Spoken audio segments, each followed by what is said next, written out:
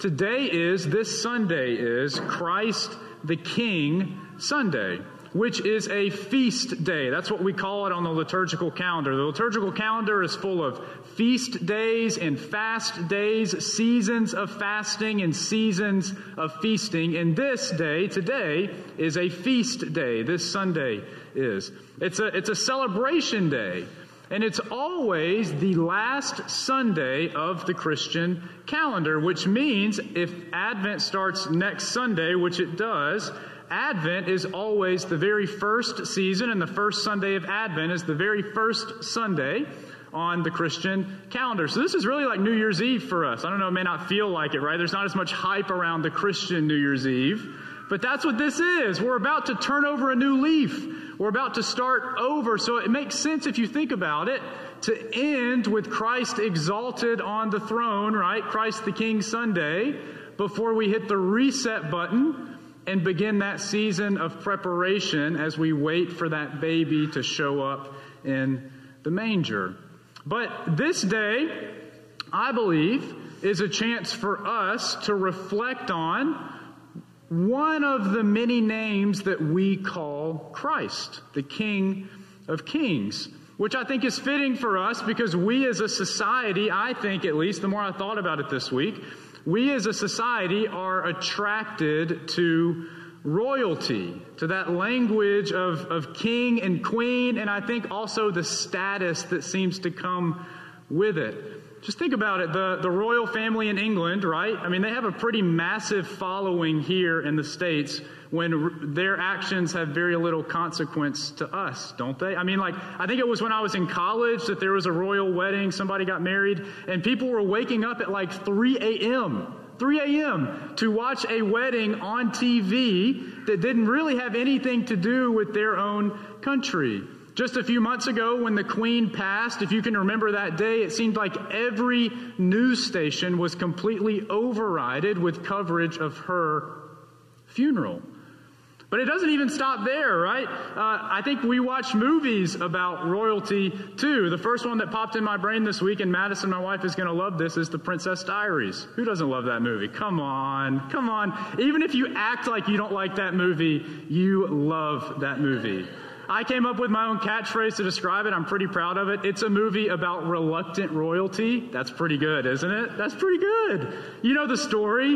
It starts off following this girl named Mia, and she's an awkward high schooler that's not really too sure of herself. And she finds out that her grandmother, right? It's grandmother, isn't it? Is that right? I need some head nods. Her grandmother is the Queen of Genovia. And it's a story of her going from this awkward high schooler to be a princess, soon to be queen. And we love it, don't we? We love it. There's this thing called Game of Thrones. It's on HBO, and they just had a new spin-off series called House of the Dragon. And the show is all about this quest, this yearning to have the Iron Throne. And on August 21st, that's when this new season debuted. Do you know how many people watched the first episode of that on August 21st? 10 million views. 10 million views on the first day. We, for some reason, are just infatuated. I think we're drawn to it. This royalty, this language of king and queen, this idea of the status that comes with it. We also use it to talk about athletes, don't we? We call an NBA player that's playing right now, we call him King James, don't we? If you follow the NBA, you know that. We use it to talk about musicians. Beyonce goes by the Queen Bee. I think she is the Queen Bee. I'm a big Beyonce fan. I think she's great. We call B.B. King the King of the Blues, don't we? And of course, Elvis Presley is the king of rock and roll. That's right. Fun fact. I'm full of fun facts this morning getting into this sermon. Do you know how many people visit Graceland every year? Elvis's home? It's a pretty insane number.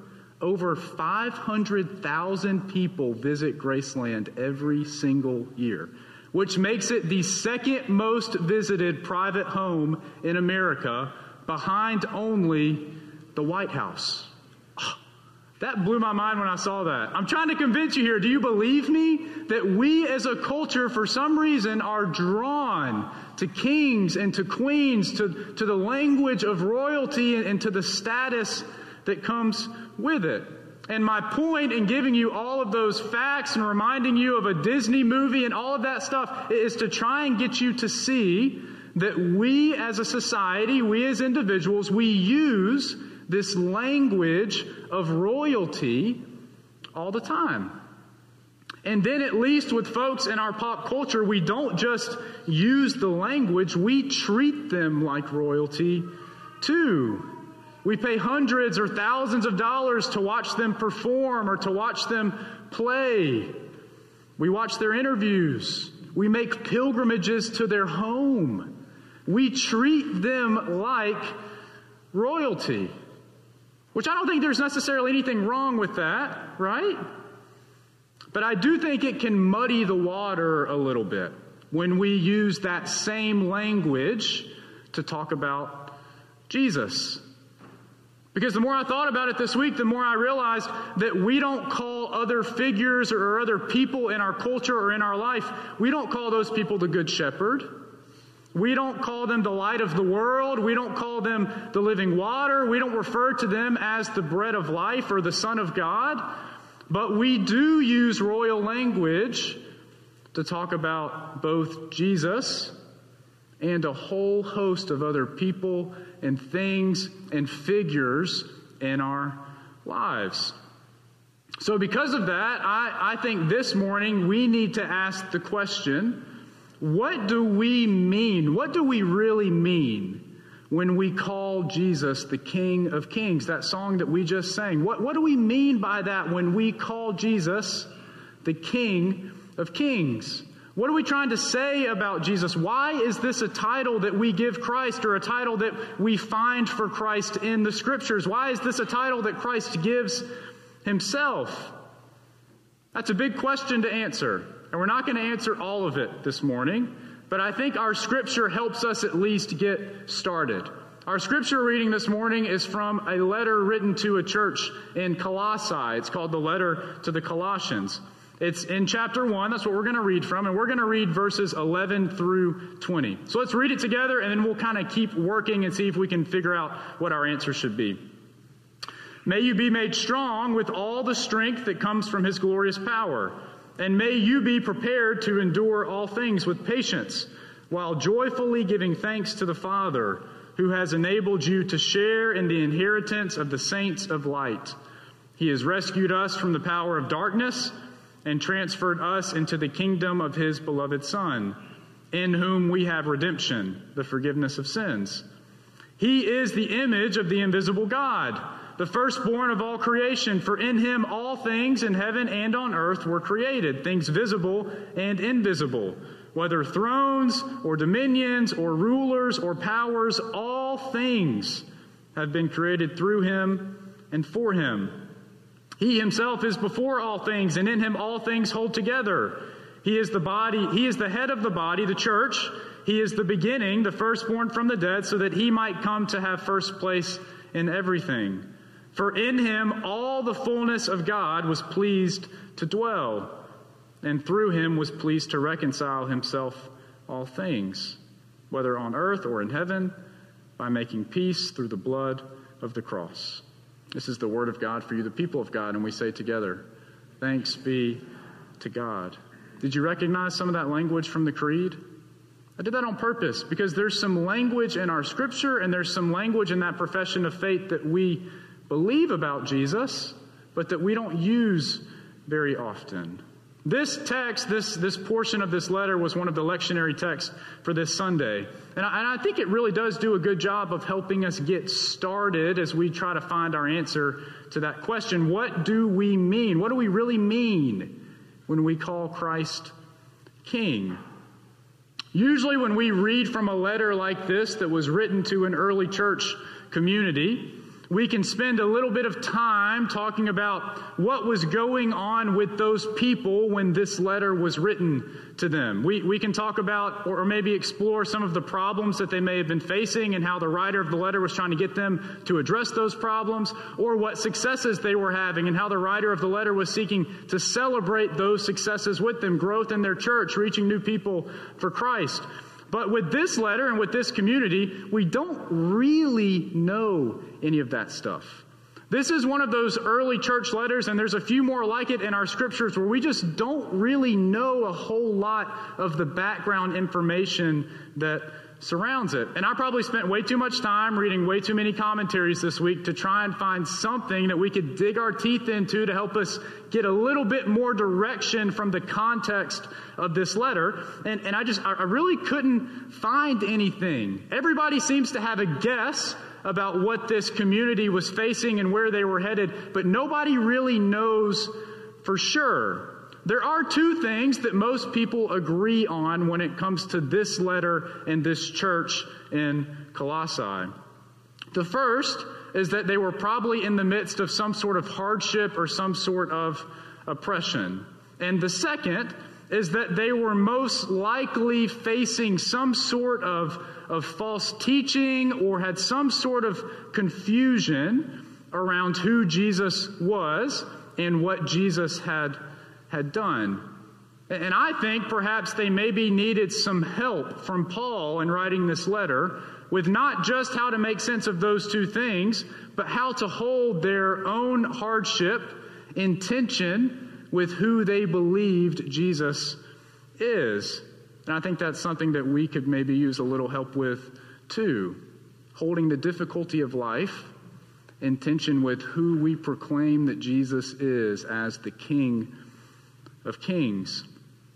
You might have noticed that this passage has two main sections, really. It was the two different slides. Jason, if you throw that first slide back up there. The first slide is verses 11 through verses 14. And it feels like kind of an introductory section to what comes next. But in this section, I think Paul is saying, in a nutshell, that you can be confident that you have been made strong and that you can endure all things with patience because of the one who has rescued us from darkness and transferred us from being citizens of darkness to citizens of light, to inheriting the light, to be citizens of the kingdom of God.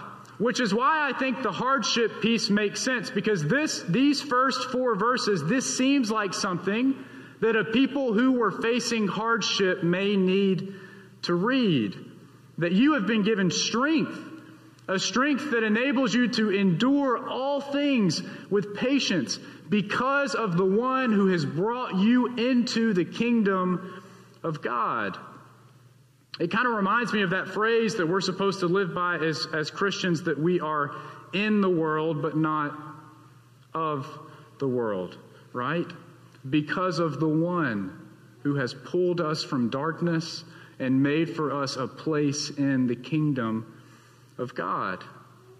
And all of that is great, but remember this community and remember the questions that they were asking. This was a group of people who, it seems like, needed to be reminded of just who this Savior, who this Redeemer is, that has made this jump possible from darkness to light. In between these two sections, I almost imagined the reader asking the question, how can we be so confident? How can we be so sure that Christ has actually done this? I mean, all of that sounds great, right? It sounds like exactly what we need, what we're looking for, but how can we be so sure that this one, this Savior, this Redeemer has actually done this for us? I think when we go into it with those questions, all of a sudden the second section makes a whole lot more sense, verses 15 through 20. This is a really dense, heady, kind of heavy section of Scripture, and I think if we're not careful, it's easy for us to either get lost in it or just read it as very surface level and then just keep on going, right? Instead of trying to figure out what this is actually trying to tell us. But I think there is a reason that it is included in this letter. Most folks agree that these verses are from an ancient hymn or ancient creed that focused on the person of Jesus, which means that because of their source, these 5 verses are believed to be among the oldest texts that we have included in our New Testament. Which, when you think about it and you think about where this community was and what they needed, it makes sense, at least to me, why this was included in this letter. This community needed to be reminded of who Jesus is. So Paul calls them back to something that they may have already known or that they would have remembered. And I think we might need to be reminded as well. Because I think this ancient creed attempts to answer the question, who is Jesus? And like I said, the answer that we find in this is more that we can unpack in one sermon, but I do want us to at least try to wrap our minds around what all this section of Scripture is trying to say about Christ. Who is Jesus? He is the image of the invisible God. No one has ever seen God the Father, but if you want to know what God looks like, if you want to know what God would act like, what kind of life this invisible God might live, the best place to look, maybe the only place to look, is to look at the life of Christ. A man who ate with sinners, a man who made a place at the table for everyone. Who is Jesus? He is the firstborn of all creation. He was there at the very beginning, and all things were created through him. And he will be there at the very end as well. Who is Jesus? He's our reconciler. He reconciles all things to himself, whether on earth or in heaven, and he makes a path for us to experience wholeness and redemption and forgiveness and salvation through the blood of the cross. That's who Jesus is. That's who our King is. But even that didn't feel very digestible to me this week. So I kept looking, and I don't know if Jason has already shown you, but I found something else that I think will help us package up this section of Scripture in a way that we can perhaps take it with us this morning and help us answer our question, what do we mean when we say that Jesus is King? If you look again, he has it up there. I want you to notice how many times the word all is used in the Scripture. Every place that is highlighted, one of them says everything, but it is the same Greek word, the Greek word for pas, the Greek word for all. And I think, one, it kind of creates a rhythm that's fitting for an early church hymn or creed, but it also reveals to us what this text is really trying to tell us. In 6 verses, this word is used 8 times. Jesus is the firstborn of all creation. In him, all things were created. All things were created through him and for him. He is before all things. In him, all things hold together. Hear that this morning. What does it mean when we say that Christ is the King of Kings? It means that Christ is all things. That Christ is in all things. That there is nothing outside of his reach or his power. There is no place that you can go where Christ is not present. There's nothing that you can face where Christ will not be with you in it. There is no darkness, there is no depths, there are no heights where Christ is not beside you. Because he was there at the beginning. And we know that he will be there at the end. So we can trust that he is here with us now. Christ is in all things. Christ reconciles all things. It means that Christ forgives all things. Which means for us, it doesn't matter what we've done. It doesn't matter what mistakes we've made. It doesn't matter how we've fallen short. It doesn't matter what we regret doing or regret not doing in our life. It doesn't matter what we wish we could take back. Christ forgives all. There's nothing that we have done that the cross doesn't reconcile. No place that we can run or hide that is too far for Christ to bring us back home into the family of God. Christ forgives all. Christ reconciles all. Because of that, because of what we believe when we say that Christ is the King of Kings, we can live with that confidence that Paul models in the very first couple of verses of this scripture.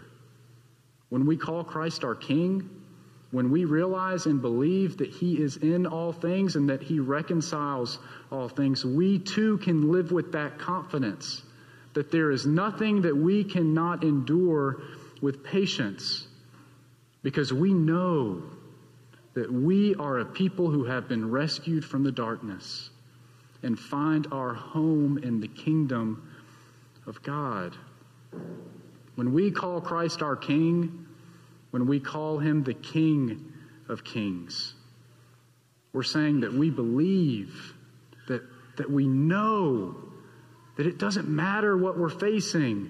It doesn't matter what we have done, because Christ is the King. Christ is all. One of the things that I love about this worshiping community is that I think we get to be reminded of that each and every week when we come and practice this sacrament, when we come and practice Holy Communion. Because in this practice, one of the many things that we remember, that we believe, is that this King of Kings, this Savior of the world, in whom all things were created through, that we're invited to His table. And that we remember that no matter what we have done over this past week, no matter how we have fallen short, that there is always a place for us at this table. We get to remember that though Christ is our King, Christ is a King who is with us in the mundane, with us in the day-to-day, with us each and every week in the simplicity of broken bread and a cup shared amongst friends. My hope is that we might experience those things anew this morning, especially on a Sunday, in Christ the King Sunday, that I think so often lives in the cloud for us as Christians. We don't really know what to do with it. My hope is that you would remember that Christ is in all things and Christ forgives all things. That Christ is not a king who is up in the clouds somewhere, but Christ is a king who is with us, inviting us to His table each and every week. As we practice the sacrament, as we hear the invitation, as we're reminded of the grace, as we take that holy privilege of eating of the bread and drinking of the cup, may we know that Christ is all. In the name of the Father, and the Son, and the Holy Spirit. Amen.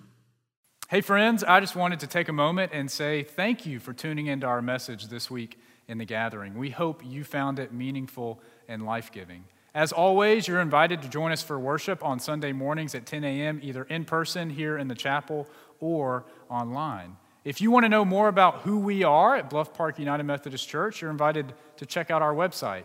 There you'll find out who we are, what we have going on, and how you can be a part of it. As always, friends, if there's anything that we can do for you, you're invited to reach out to us. We are here to help you and support you in any way that we can. We hope that you're having a great week, and we look forward to seeing you soon.